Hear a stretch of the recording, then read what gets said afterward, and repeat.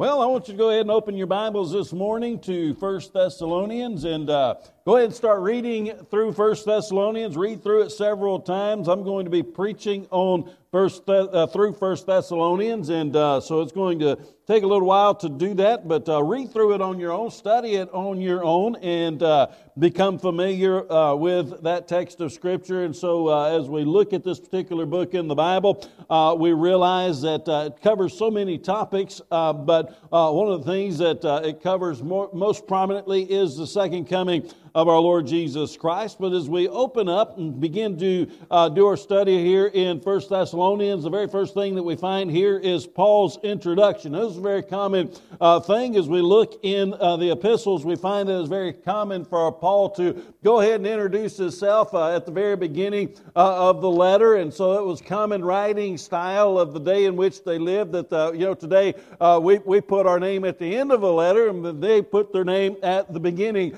of a letter. And he would go ahead and give the greeting and give that salutation there at the very beginning, where it would be our custom to do it at the end. But it's interesting in this particular book of the Bible in 1 Thessalonians, he says, Paul and Silvanus and Timothy. And so as he does this, he adds Silvanus, which we understand is Silas, and so we know that Silas was there with Paul on those missionary journeys. We also saw last week of how in Acts chapter 16 that Paul picked up Timothy along the way, and he went with him on those missionary journeys. And so as we looked at last week of how the Apostle Paul in Acts chapter 17, they went into the city of Thessalonica, and they went in there to start a church, and so they started preaching the gospel, started off in the synagogues. Things didn't go all that well. Jason got arrested, and Paul and his crew got kicked out of town. Amen. And so they were ran out of town. They had to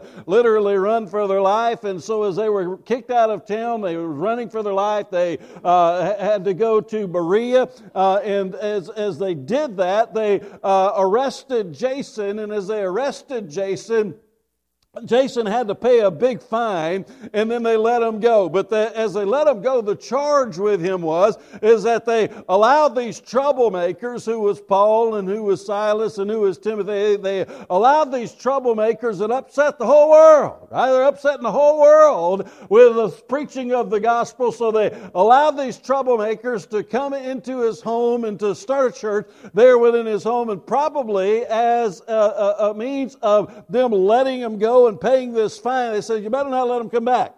Right? You better not let this man come back. And so Paul wanted to come back to Thessalonica. Paul wanted to come back there, and he wanted to continue the work in which was very quickly shut off. Because remember, he was only there about 2 weeks, right? He was there for 3 Sabbaths, which probably equated to 2 weeks that he was there. So there for a very short amount of time. So he couldn't go back. So what did he do? He sent Timothy back, right? So as he sent Timothy back, he includes Timothy and Silas in this introduction. Now clearly it was Paul, through the inspiration of the Holy Spirit, that wrote this letter, but he is including both Silas or Silvanus and Timothy as those who are there that are with him, that went with him into Thessalonica, but also are bringing about this message, the message of the gospel of Jesus Christ. As you turn over into 1 Thessalonians chapter 3 real quick, beginning in verse 6, the Bible tells us there, in that particular text of Scripture, says, but now that Timothy has come to us from you and has brought us good news of your faith and your love, and that you always thinking kindly of us, longing to see us, just as we also long to see you. For this reason, brethren, in all of our distress and afflictions, we were comforted about you through your faith. For now we are really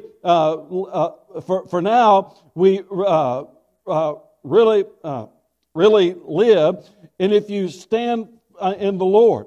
For what thanks can we render to God for you in return for all the joy which we rejoice before our God on your account, as we night and day keep praying most earnestly that we may see your face and may complete what is lacking in your faith. And so here it is. So they send Timothy on back to Thessalonica. Timothy then comes and he comes back to Paul and he reports all of the good things that are taking place there in Thessalonica. But there's some things that Paul says right there in chapter 3. There's some things that are lacking in your faith. And so I believe those things that are lacking in their faith, those things that they were lacking, they had some questions.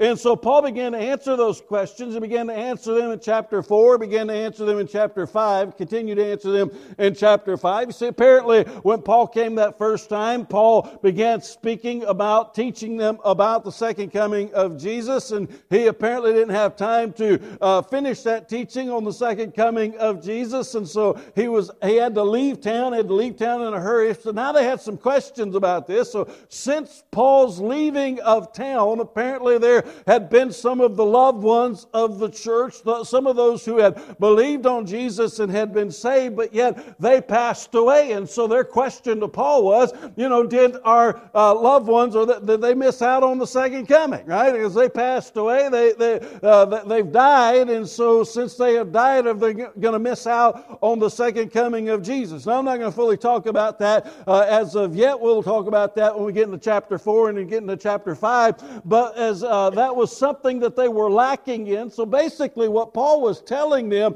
Paul was saying, okay, I know what's going on in your church. I heard all the good things that's going on there. Even though I myself have not been able to be with you, Timothy is now receiving, bringing back word of all of the great and wonderful things, but also the things in which you're lacking in, right? And so he's going to address those things. But what Paul is basically saying right here, by including Silas and Timothy in this introduction, is I've received word from Timothy. I know what's going on. I know what's happening within your church. Though I'm not there, I have heard the news of what's going on there. So though I'm not actually physically with you, I am with you in spirit. Amen? And so as we begin to look at that, he goes on and addresses the church. And as he continues to address the church, he says, Paul and Silvanus and Timothy, to the church of the Thessalonians, and God the Father and the Lord Jesus Christ, grace and peace to you. So who is this letter to? This letter was to the church of the Thessalonians. That's who the letter was to. It's to the church, right? Most of the letters the Apostle Paul wrote were to the church. Right now, Brother Aaron is teaching in Sunday school through Titus. And so who was that letter to? It was to Titus. It was to a pastor that was there to give him some pastoral instruction, some pastoral advice of how to the things of the church ought to go. He also did that with Timothy, and we also see that the Apostle Paul wrote a letter to Philemon as well. And so when we begin to look at that, those were three individuals that the Apostle Paul wrote letters to through the inspiration of the Holy Spirit, but everything else was to the church. Amen. It was to the church, and here the same thing was. Now again, Paul couldn't be with them at this particular time, but his Spirit was with them. And so when we begin to understand that, we're talking about the church, and this morning as we talk about the church and begin to understand what the church is, what is the church? The church is the ecclesia. The church, that is a biblical word for church. The church is the ecclesia. The church is the assembly. The church is not property. The church is not an address. The church is not brick and mortar. The church is not made out of anything physical or earthly whatsoever. The church is the body of Christ. It is the individual members that are born again believers in Jesus Christ, and they come together and they make up the body of Christ. That is what the church is. It is the assembly. Now in the Old Testament, what you find there in the Old Testament, you find the people of God as being the nation of Israel, right? They are of God's old covenant. They are God's chosen people. They are God's chosen nation.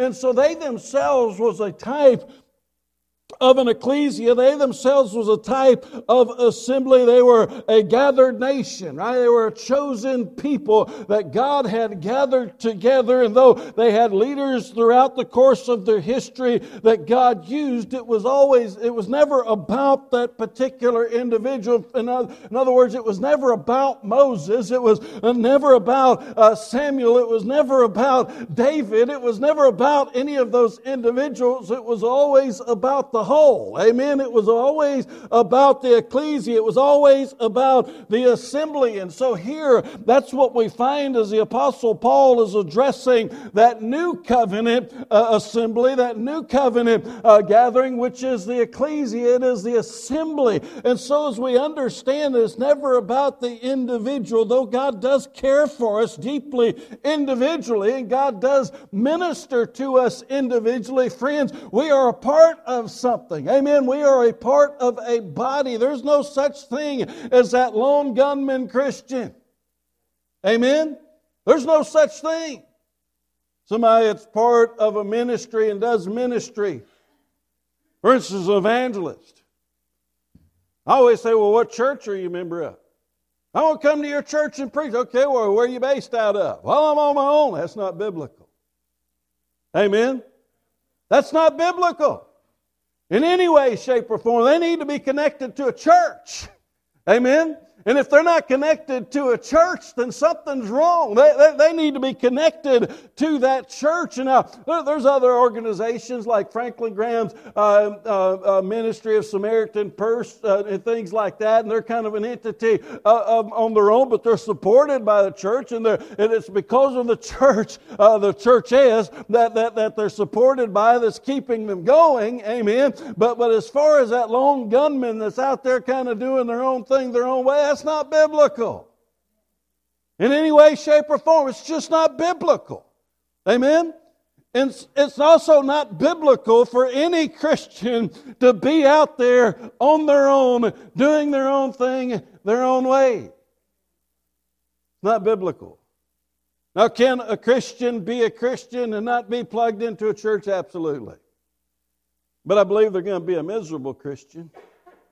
And they're not going to be a growing Christian. Amen?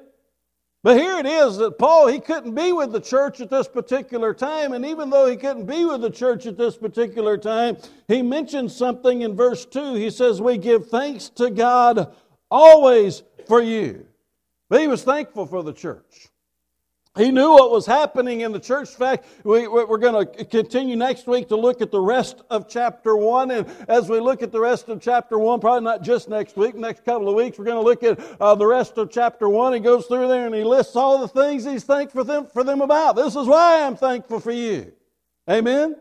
But he's thankful for the church. And it's interesting that the Apostle Paul mentions that he's thankful for the church. We ought to be thankful for the church. We ought to be thankful for the church and the ministry and the work and the Word of God that is preached there. We ought to be thankful for the church of the Lord Jesus Christ. Now it's interesting that every single church within the New Testament the Apostle Paul wrote to every single one of them except for one. He said, I'm thankful for you. The only one he didn't say, I'm thankful for you, is to the church of Galatia, and they had fallen for a false gospel of which the Apostle Paul said, you stand accursed, and who has bewitched you? Can't be thankful for you. Amen? Because you're chasing after a false gospel. And he's trying to set them straight. He's trying to get them back on the right path of the one true gospel. Right? Can't be thankful for you if you're preaching false gospels and you're standing on wrong doctrines and you're not going the right way. But the true church, the church of the Lord Jesus Christ that is proclaiming the gospel message of Jesus Christ and standing up for the things that are right and pursuing Jesus, absolutely we need to be thankful for every single church. And if we could be there, we could be there. Now Paul couldn't be there. Amen? He wanted to be there.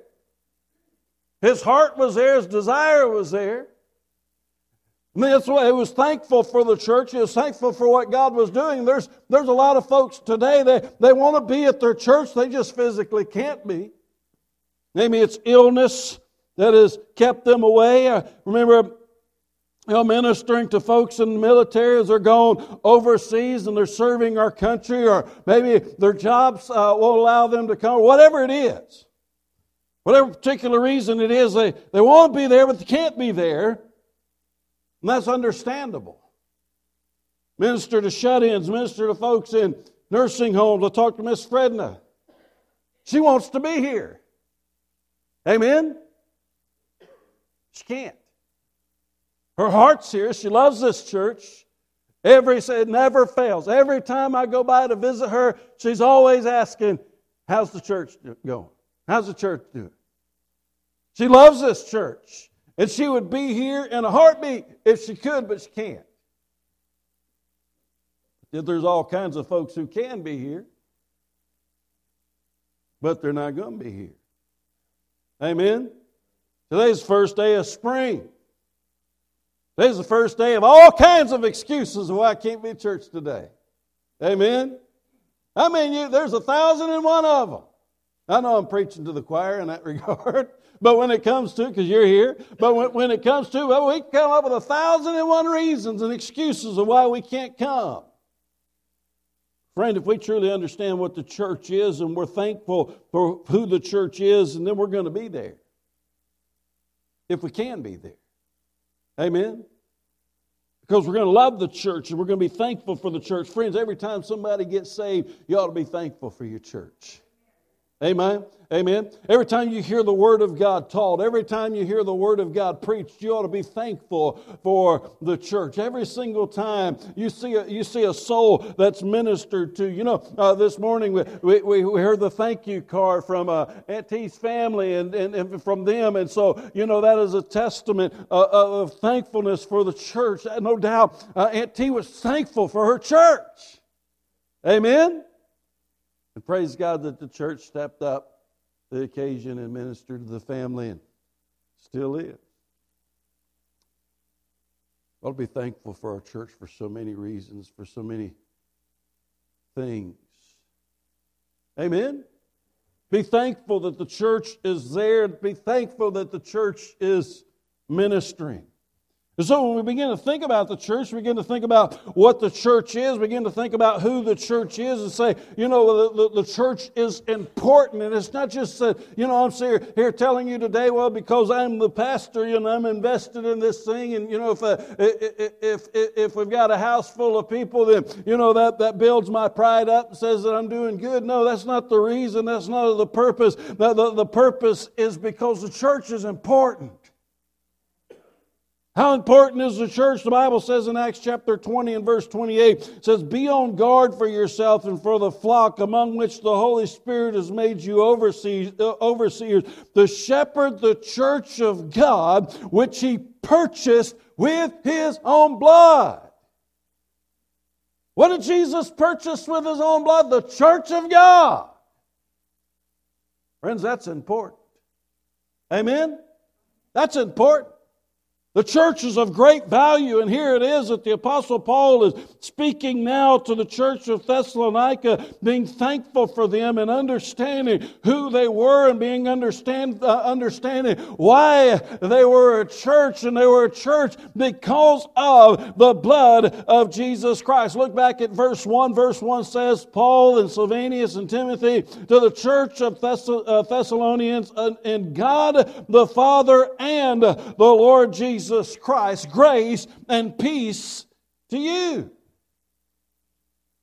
Of God the Father and our Lord Jesus Christ. Friends, that's the very reason you are a church, is because of God the Father and the Lord Jesus Christ. The very reason that you exist today and function today and assemble today is because of God the Father and the Lord Jesus Christ, because God initiated it, because Jesus paid for it, and He paid for the church with His own blood. Therefore, it is extraordinarily important, and He paid for each and every single one of you. He purchased you, every single one of you, with His own blood. And so as you come together today and you assemble together, each individual one of you, and you become the ecclesia, you become the church of the Lord Jesus Christ, you come together as one body, as one unit that has been purchased by the blood of Jesus Christ. And I believe you're the most valuable thing on the face of this earth.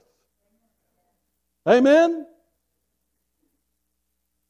We determine value by what it cost. And friend, the church cost the blood of Jesus. Cost the life of Jesus. Well, you better believe it's valuable. Paul knew that, and we need to know that. Amen? We need to know that. There's so many who can't come that do know that, and their heart's broken and they grieve because they can't be here, and they know the value of the church, yet their physical body won't allow them to be here. Whatever circumstance is going on won't allow them to be there. But there's so many that have no idea of the value and the importance of the church and just make a choice not to come. And I pray that one day their eyes will be open, that they will understand. Amen? Especially for those young families that are raising up children. Let them raise those children up in the house of the Lord so that those children can grow and understand. I believe sometimes parents make the mistake of just telling children that well, why do you go to church? I hear children all the time, I was raised in church, don't have anything to do with it anymore. I went my own way. But, we're raised of saying that you have to come to church. Now, there's nothing wrong. And I think every parent, Brother Aaron talked about that this morning, that his dad set a standard. You're going to be at church. Amen? Heard of people talk about drug problems that they had as a child, but their drug problem was they was drugged to church every Sunday. Amen? That was their drug problem that they had. But and there's nothing wrong. We need to set that standard. Amen? We also need to instill in them why we need to be there. What's the importance of it? What's the value of it? And when that child receives that and grows in that, they're not going to stray. Amen? And if they do, it's going to be for a season. It's just going to be for a short time. Then they're going to wake up like that prodigal son and say, what in the world am I doing here? And get back to where they ought to be. Amen? They're going to believe that. They're going to know that. And they're going to walk in that. But it is the church of God. It is a church of the Thessalonians in God the Father and the Lord Jesus Christ. Grace and peace. When we look at the grace and the peace, it was a formality that, as we write our Dear John letters, Dear whoever, to whom this may concern, or whatever it is, and this is the way we address our letters. And then when we close those letters, and we usually put in there at the end of it, we'll give that salutations. We'll thank you for whatever. We'll write on there before our names, and it was customary for the Jews to write peace. Peace, shalom. The Jews today still say shalom. Right? They still say peace. But here Paul added something a little extra. Why do we have peace? Because of God's grace. Amen? Because of God's grace. The only reason that we have peace is because of the grace of God. So Paul added that little extra in there. Grace and peace. Because you're not going to have peace apart from Jesus Christ. In fact, Romans chapter 5 and verse 1 says, therefore, having been justified by faith, we have peace with God through our Lord Jesus Christ. Amen? Grace and peace. The only way we have peace with God is through the grace of God, which is through Jesus Christ. God the Father and the Lord Jesus Christ. So as he addresses this to the church, and we're reminded of the importance of the church, we're reminded of the cost of the church, of the price of the church, and how the church came to be because of the Father, because of the Lord Jesus Christ, through the grace of God. Therefore we have peace with God, and he's thankful for the church, but understand something else, especially pertaining to the church of Thessalonica, as they were worried about the second coming of Jesus Christ. Guess who Jesus is coming back after? His bride. Amen. We look there in Ephesians chapter 5, and guess who he's coming after? His spotless, unblemished bride. Guess who the bride is? It's the church. Amen. That's who Jesus is coming back for. He's coming back for the church. Jesus is coming back for the church. And friends, we better look around at what's going on in the world today, and we better recognize the signs of the times, and we better understand something. Friends, Jesus is coming back, and he's coming back soon. Oh, I've been hearing all that all my life. Well, friends, you're going to hear it more and more because the birth pangs are becoming more and more and more frequent, and they're becoming more and more and more severe. And friends, the closer we get to the rapture of the church, the more frequent, the more severe those birth pangs are going to be. The signs of the end of the age that Jesus talked about and told His disciples about, the more we're going to see of those things, and the more we are seeing of those things. And friends, Jesus is coming very, very soon, and when He does come, guess who He's coming for? It's the church. The church. And so when we recognize that, does that mean that somebody is not in fellowship with the church that's truly saved isn't going to get raptured? No. What are we going to look like when we get raptured up and say, Jesus, I wasn't in fellowship with your bride because I didn't really like your bride at the time? How well you think that's going to blow over? Amen? I mean, you think about that.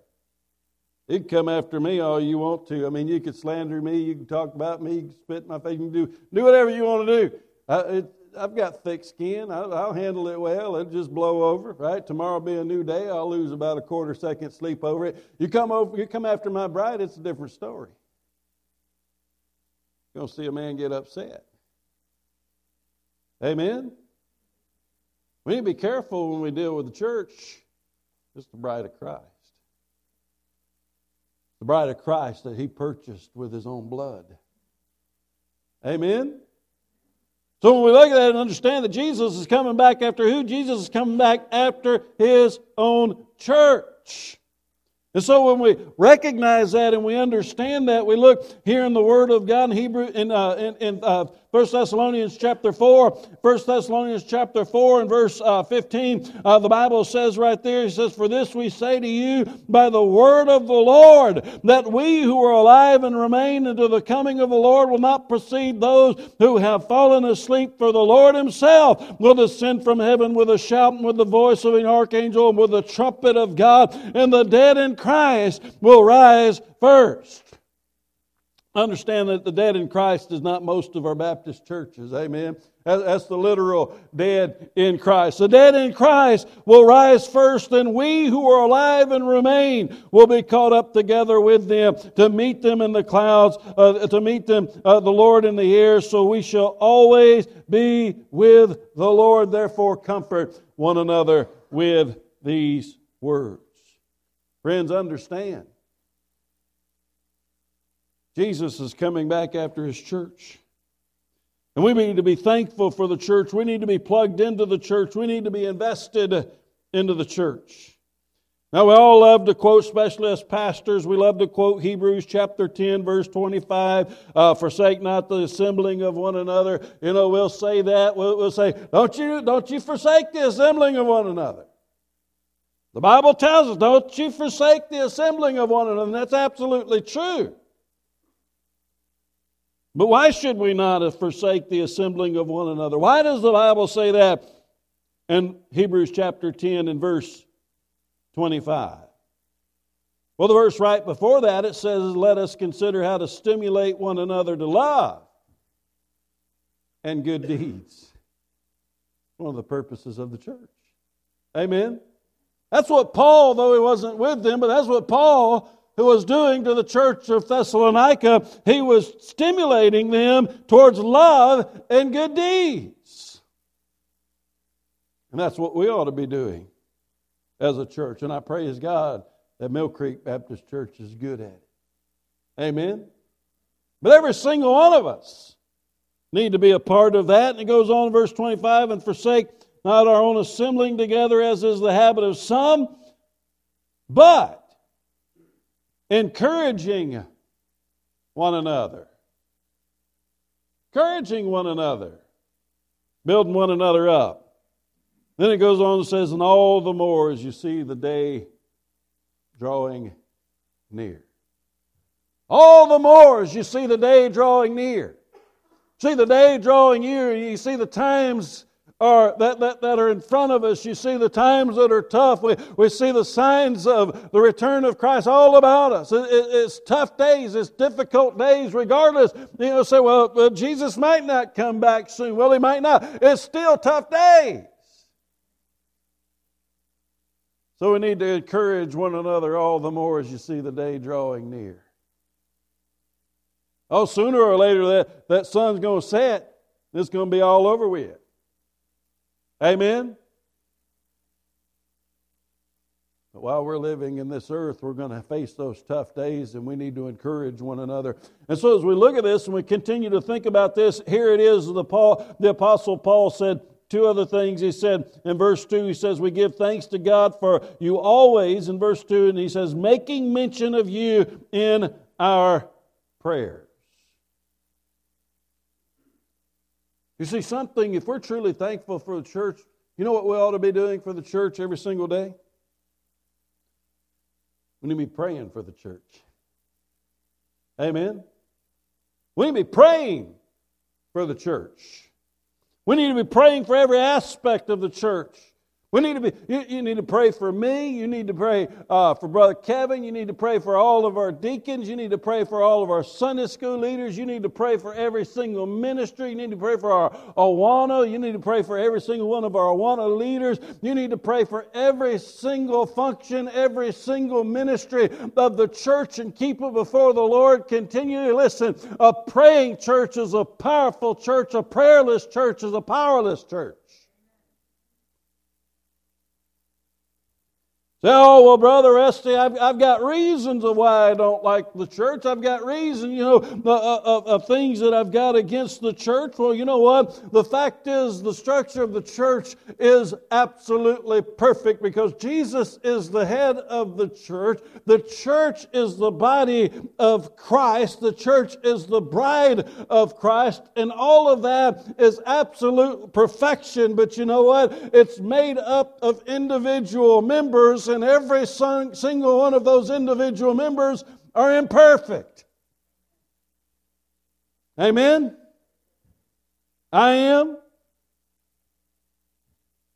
You are. Every single one of us are. So for that reason, shouldn't we pray all the more? Let's look at 1 Thessalonians chapter 3 and verse 10 again. Here it was that the Apostle Paul, he's thankful for the church, all the things that are going on. He's writing a letter to them, addressing some needs. But he says to them in verse 10 of chapter 3, he says, as we night and day keep praying, and most earnestly that we may see your face, and we may complete what is lacking in your faith. Well, I don't like that, Pastor. Have you prayed for him? Amen? Well, I don't like that Sunday school teacher. Have you prayed for him? I don't like that deacon. Have you prayed for him?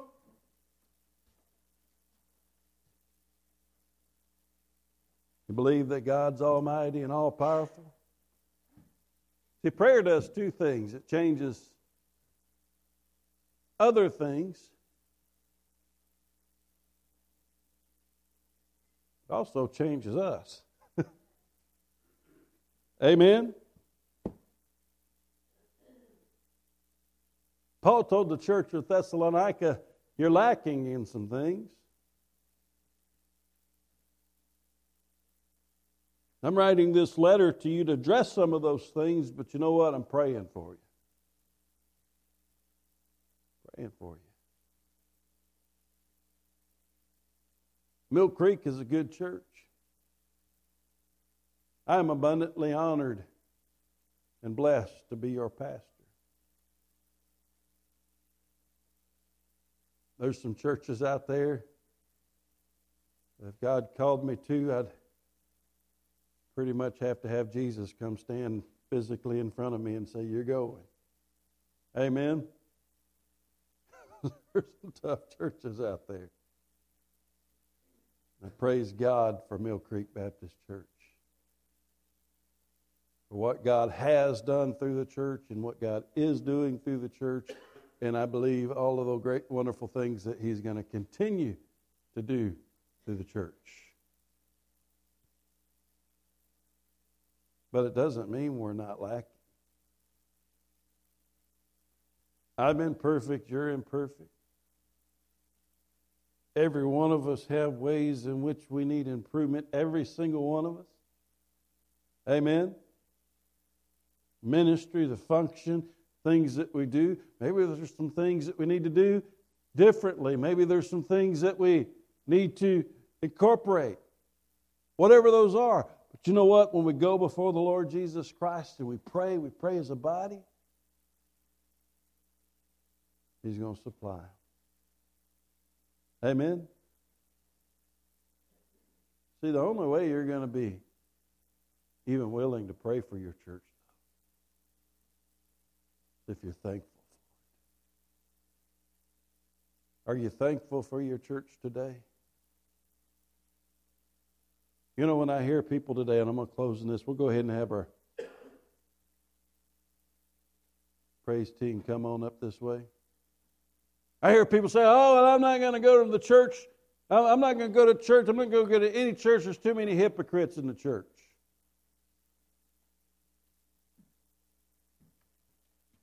And there are too many hypocrites in the church. Amen? But praise God, the gym lets out of shape people go too. Amen? Because we all need to be there. That's what I've been told anyway. I've not actually gone to check that out for myself. Maybe I do.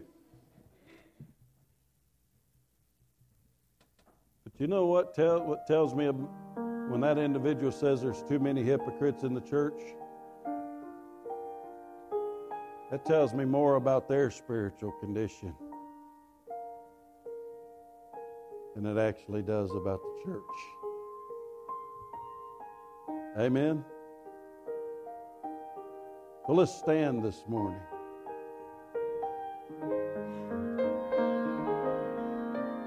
Friend, this morning as we're gathered together, maybe there's some in here today that aren't a member and you want to become a member. We'll invite you to do that. We'd love to have you. If you qualify as being a member of our church, we'd love to have you. The only way you can become a member of a church is if you're saved. You can't be a part of a church if you're not saved. Because the church is bought with the blood of Jesus Christ. Every single member needs to be bought with the blood of Jesus Christ. Today, if you're not saved, you don't know Jesus Christ as your Lord and Savior, we'll give you an opportunity to come today and ask Jesus Christ in your heart. So I don't know what to do. Well, come up here. I'll be more than happy to tell you exactly what you need to do. You come. Maybe you're here today and another decision's on your heart. Maybe you've been hurt by the church. Listen, I'm not blind, I know. Church didn't hurt you, but an individual within the church did it.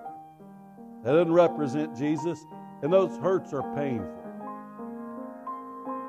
Let's deal with it. Let's pray through it. Amen. Whatever that might be on your heart this morning, you come as God so leads. This altar's open for you. You come as the Lord directs your heart and as Brother Keith leads us in song.